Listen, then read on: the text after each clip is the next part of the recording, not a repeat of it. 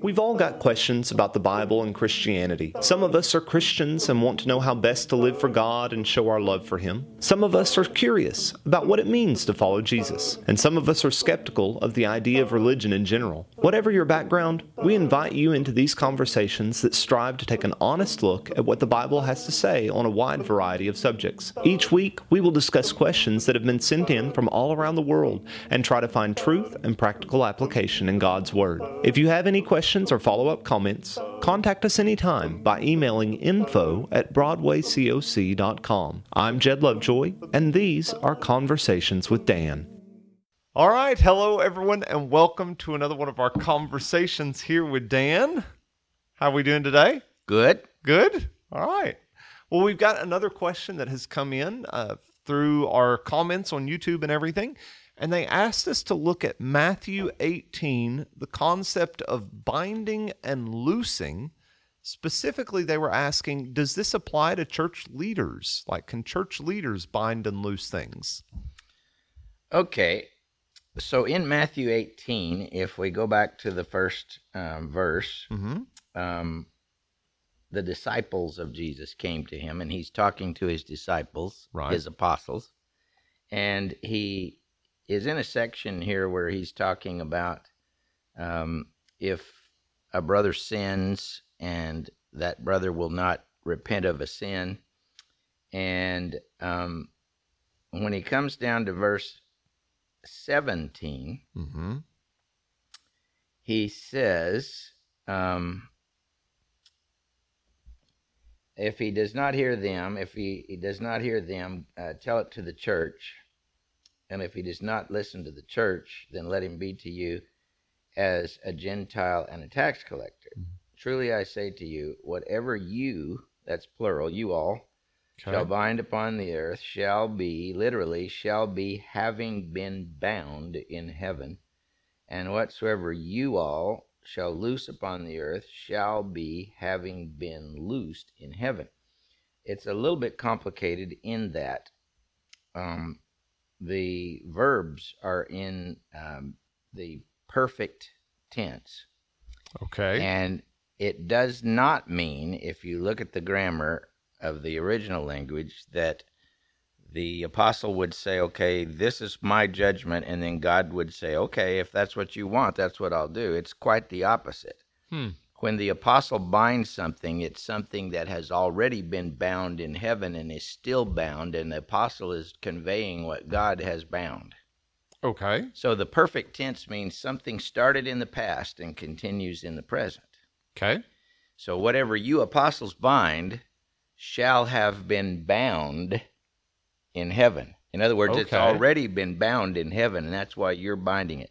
So now, does that imply that the apostles understand or are given knowledge about things? Yes. Or is it in general saying the laws that are there are already there for you? Yeah, it's saying that the divine wisdom which God gave the apostles was something that was established in heaven, and they're conveying on earth. If you look back at Matthew 16... Okay, I got more questions. We'll keep going. And verse 19, that's after Peter's confession, and he's specifically talking to Peter, and he says, and I will give you the keys of the kingdom of heaven, and whatever you bind upon the earth shall have been bound in the heavens, and whatever you loose upon the earth shall have been loosed in the heavens. And the ESV reads, shall be bound.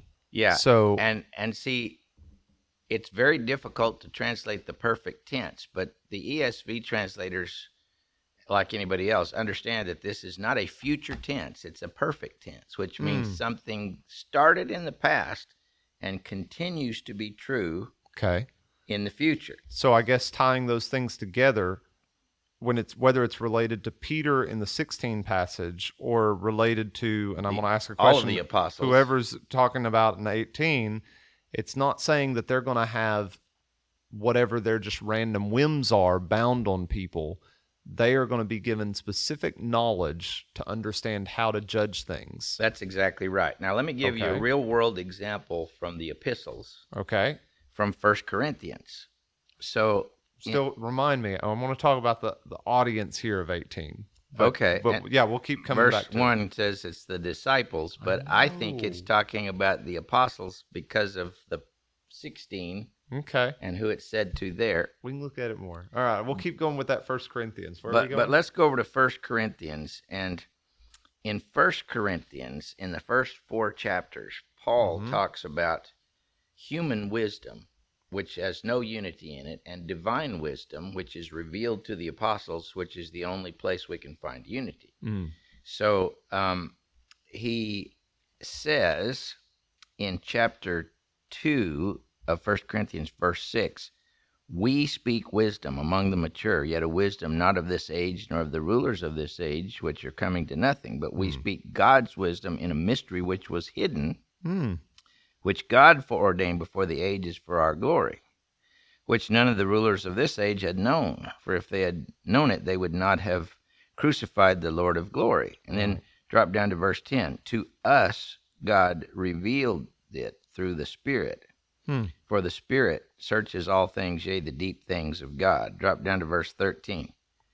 Verse 12 at the end, the things freely given to us by God, which things we speak, not in words which man's wisdom teaches, but which the Holy Spirit teaches. So Paul is claiming divine revelation and therefore access to divine wisdom. He's saying in Corinthians that you people can be divided over all the opinions of these supposedly wise people in this world, but the only unity can be found in what has been revealed by God.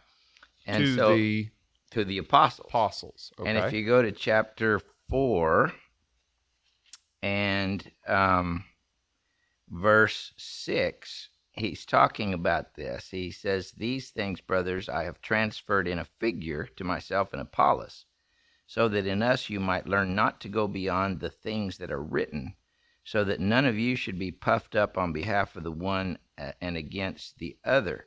Then if you drop down to verse 9, for I think, God has made us apostles. He's talking about the apostles. Right. So then Paul says in 4:15 and 16, I'm your father in the gospel, be imitators of me. In other words, do what I say because I got my wisdom from God. Right. Now, in the following chapters of Corinthians, what are we going to do about this guy that's living with his father's wife in chapter 5?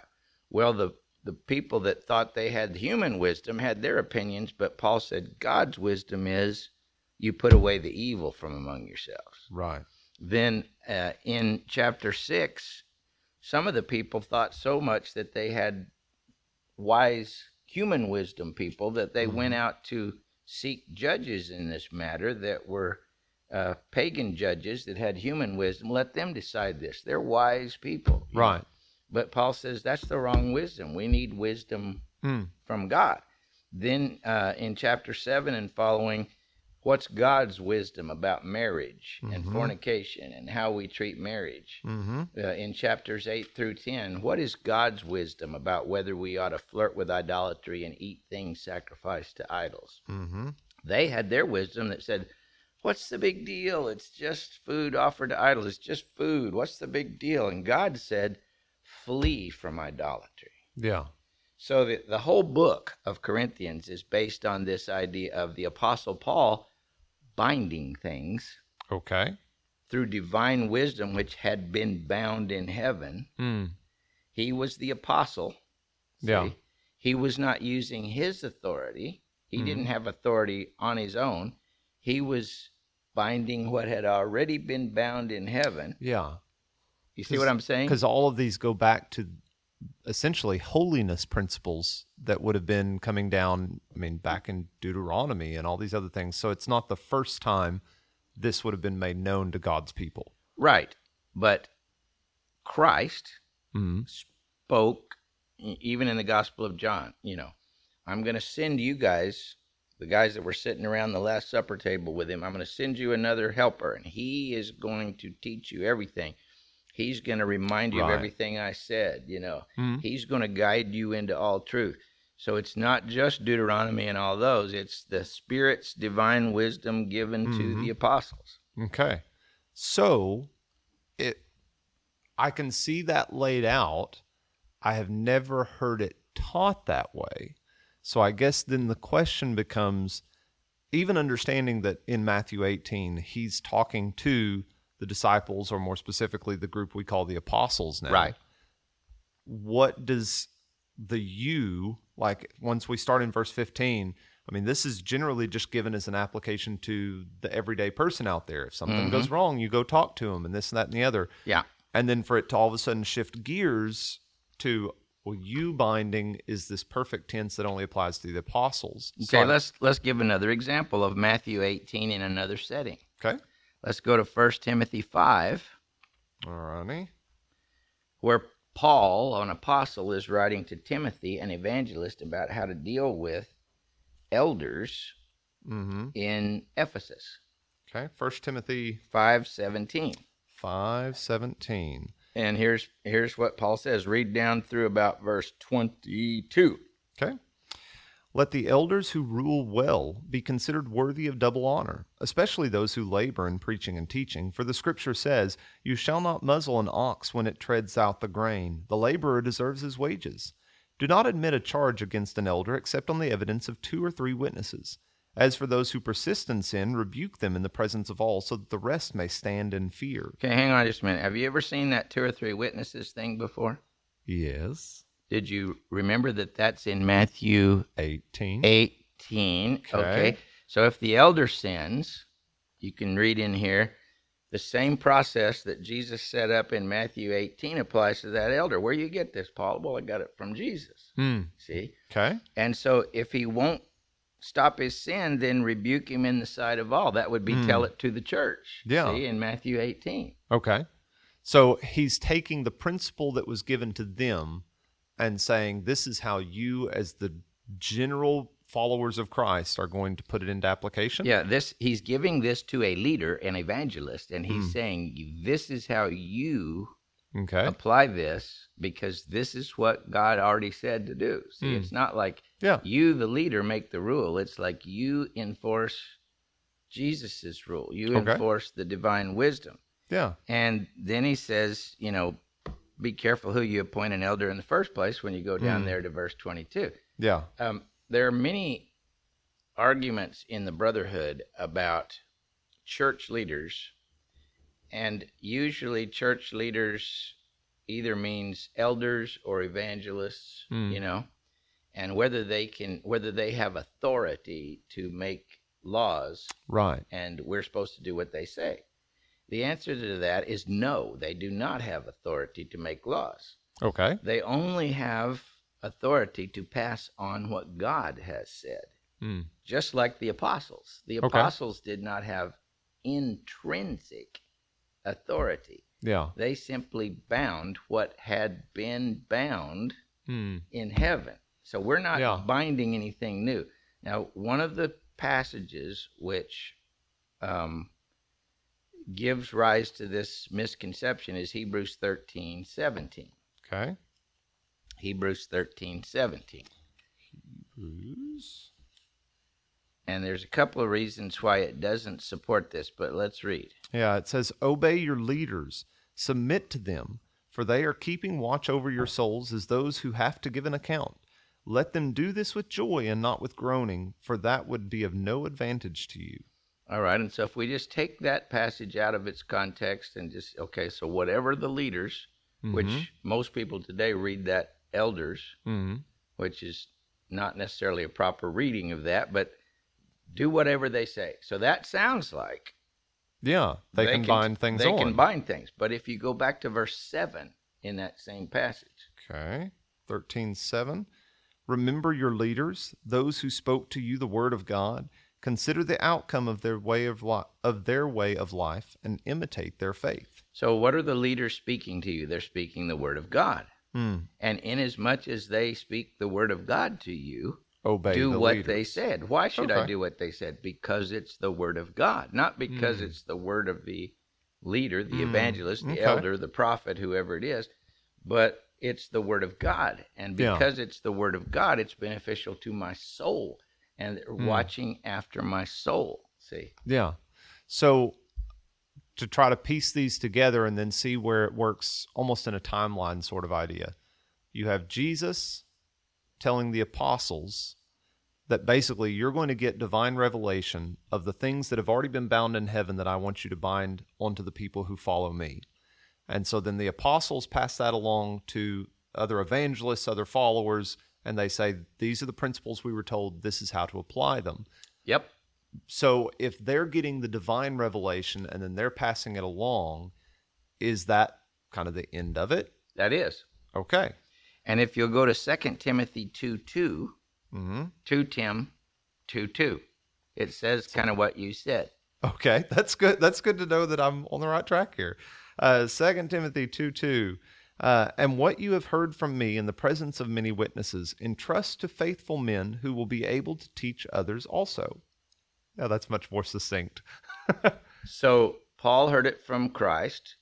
He passed it on to Timothy, and Timothy tried to do what Christ through Paul had told him to do. But Timothy wasn't making any new stuff up. And none of the leaders that Timothy appointed in Ephesus or that Paul appointed in the Galatian churches had authority to make any new rules. Now, the problem we have is tradition in various localities has become law when church leaders bind that tradition, and the people in the churches can't distinguish between what is human tradition and what has been bound in heaven.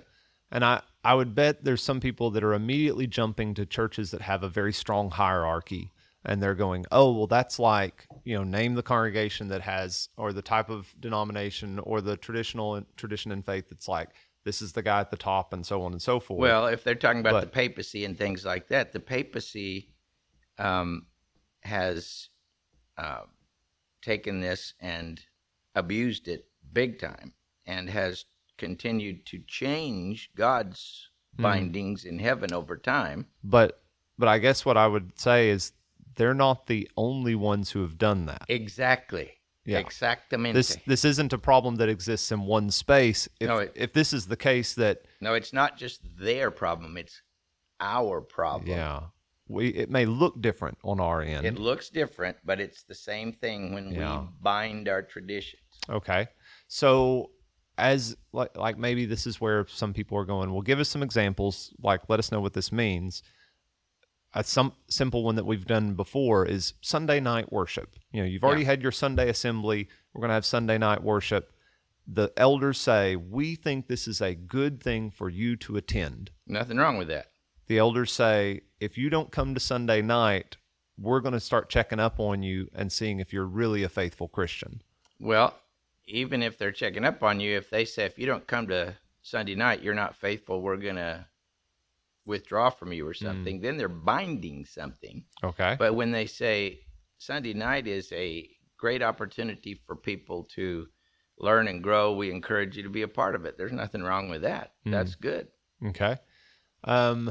What's some other one? Like that's a simple one that people see, but then if you're going to serve in church services, you must have on a tie. Suit and tie. Yeah. That's not in there. Now, there's nothing wrong with saying we encourage you to look clean and nice, but to bind a certain form of dress is not biblical. Okay. So this is, I guess it presents itself so clearly on something like that, but then there's all these other little nuances of, let's say you've had a certain type of sin in your life, and the elders now say, you're not able to serve in any way in our congregation because of that sin. Is that binding, or is that them using good judgment?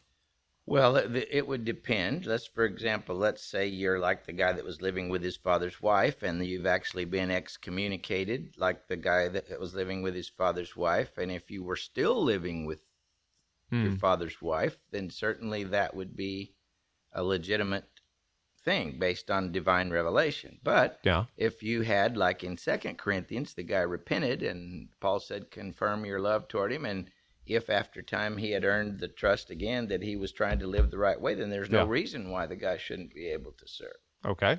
So it depends on the given situation, how they're applying all the things that the Scripture has. Which I guess goes back to forth. when we were reading the passage where it says, obey the leaders, in the context of, are they obeying the Scripture and passing that along? Are they teaching you what God says? Yeah. Okay. If they say, this is what the Lord says, and it is what the Lord says, then it's in your soul's interest to do what the Lord says. They're trying to help you go to heaven. Yeah, it's, like I say, going back to that original passage in Matthew 18, it's just not the common way. In fact, I've really been trying to think if I ever heard it put that passage is for the apostles, and then those other times when they repeat it, that's for us. So I guess I'm just saying, when we read something like that, what would be a good signpost, red flag, whatever, to make sure we see that perfect sense of it? Let's say that I read Matthew 18 in the light of the theological framework of the entire New Testament, which clearly says that Christ picked certain special emissaries, the apostles. He chose them.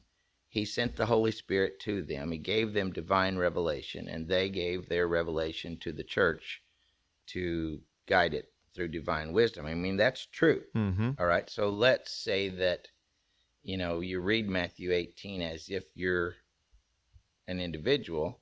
It still says that whatever me, Dan Owen, would try to bind on somebody, it better be stuff that has been bound in heaven. How do I know if something's been bound in heaven? Only if I can clearly see it in God's word that this is what God says we're supposed to do. Okay. So I guess you're saying it's still a good general foundation principle for us to remember. Right. Okay. But it's not us down here on earth say, we would like to make this a rule, and then God says, whatever you guys say. That's not the way it is. Yeah, because I think that's where, and this is probably a whole other ball of wax, but people especially get into that mode when they go into verse 19, when they say, well, if 2 or 3 of you agree, and so it's almost like... Well, where 2 or 3 are gathered together goes back up in the previous paragraph to the 2 or 3 witnesses. Those are the 2 or 3 witnesses that are trying to reconcile this brother. Yeah. And this is God's instruction about how to... So if 2 or 3 of you, 2 or 3 witnesses are gathered together to reconcile a brother, right, I'm there with you doing that because this is my will that I've told you in heaven. But this isn't... If 2 or 3 of you get together and you agree that this is a new revelation we should do... No, that's got nothing to do with what's in that passage. Okay. So I think that's maybe what helps when we have that understanding that even if it's the general foundational principle for us to understand, it was specifically given to the apostles. And then if we want to know how we apply it, we should really be looking at where the apostles passed it along. Sure. Okay. And you see that very passage applied in 1 Timothy 5. Right. When Timothy is dealing with elders that have committed sin and have not turned away from that sin. He's to do it exactly like it says right there. Okay. Maybe this raises some more questions for you out there as well. It's been fun going through this. Yeah. I think we're hung up. There's power struggles. We're hung up on the idea of authority and human beings having authority.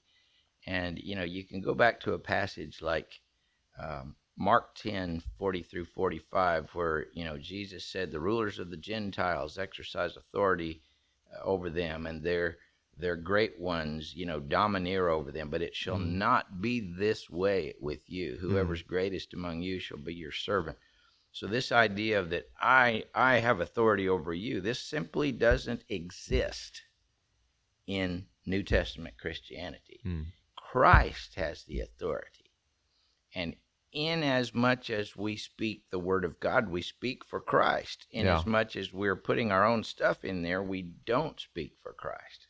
Does this kind of fit with when Paul's talking in Galatians and he's talking about the other apostles and he's like, I appreciate them, but who they are makes no difference to me. I follow the word of Christ. Is it that similar idea that he's trying to get across that?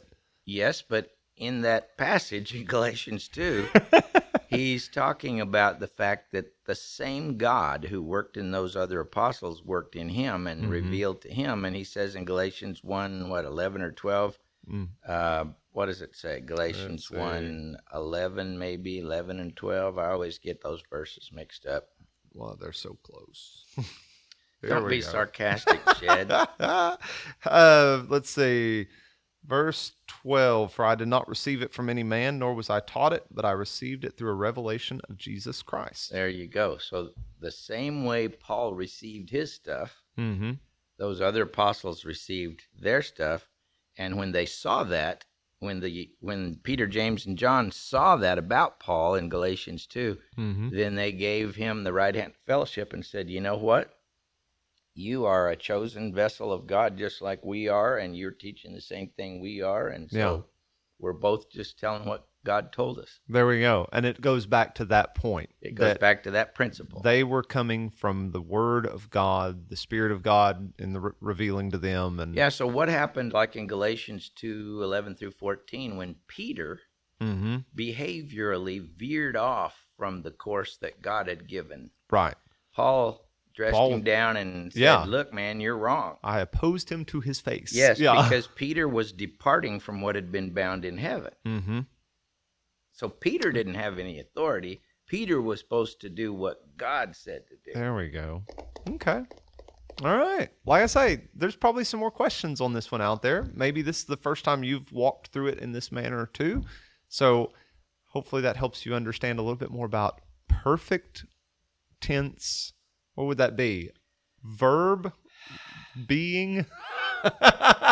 If you know, we don't want to get the waters muddied, but if you're looking at Greek grammars and you look up the perfect tense and see what the Germans would call the Aktionsart, the type of action that is in a perfect tense verb, it's something that begins in the past and continues in the present. But it's something really hard for us to convey in simple English. And you don't have to understand that if you just look at the general gist of all of these passages. Yeah.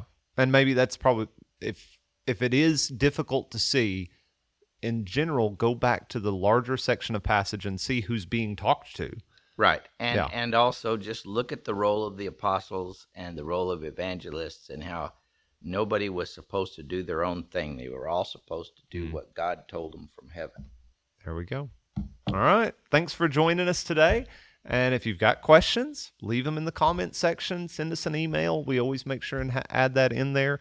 But thanks for joining us. Have a great week. But just don't say anything in your comments like that would hurt my feelings or anything like that. Oh, my goodness. We take them all. Okay. See you all. Thanks again for listening to these weekly conversations between myself and Dr. Dan Owen. Conversations with Dan is an outreach and teaching ministry of the Broadway Church of Christ in Paducah, Kentucky. You can find us online through most of the major social media sites or through our website, BroadwayCoc.com.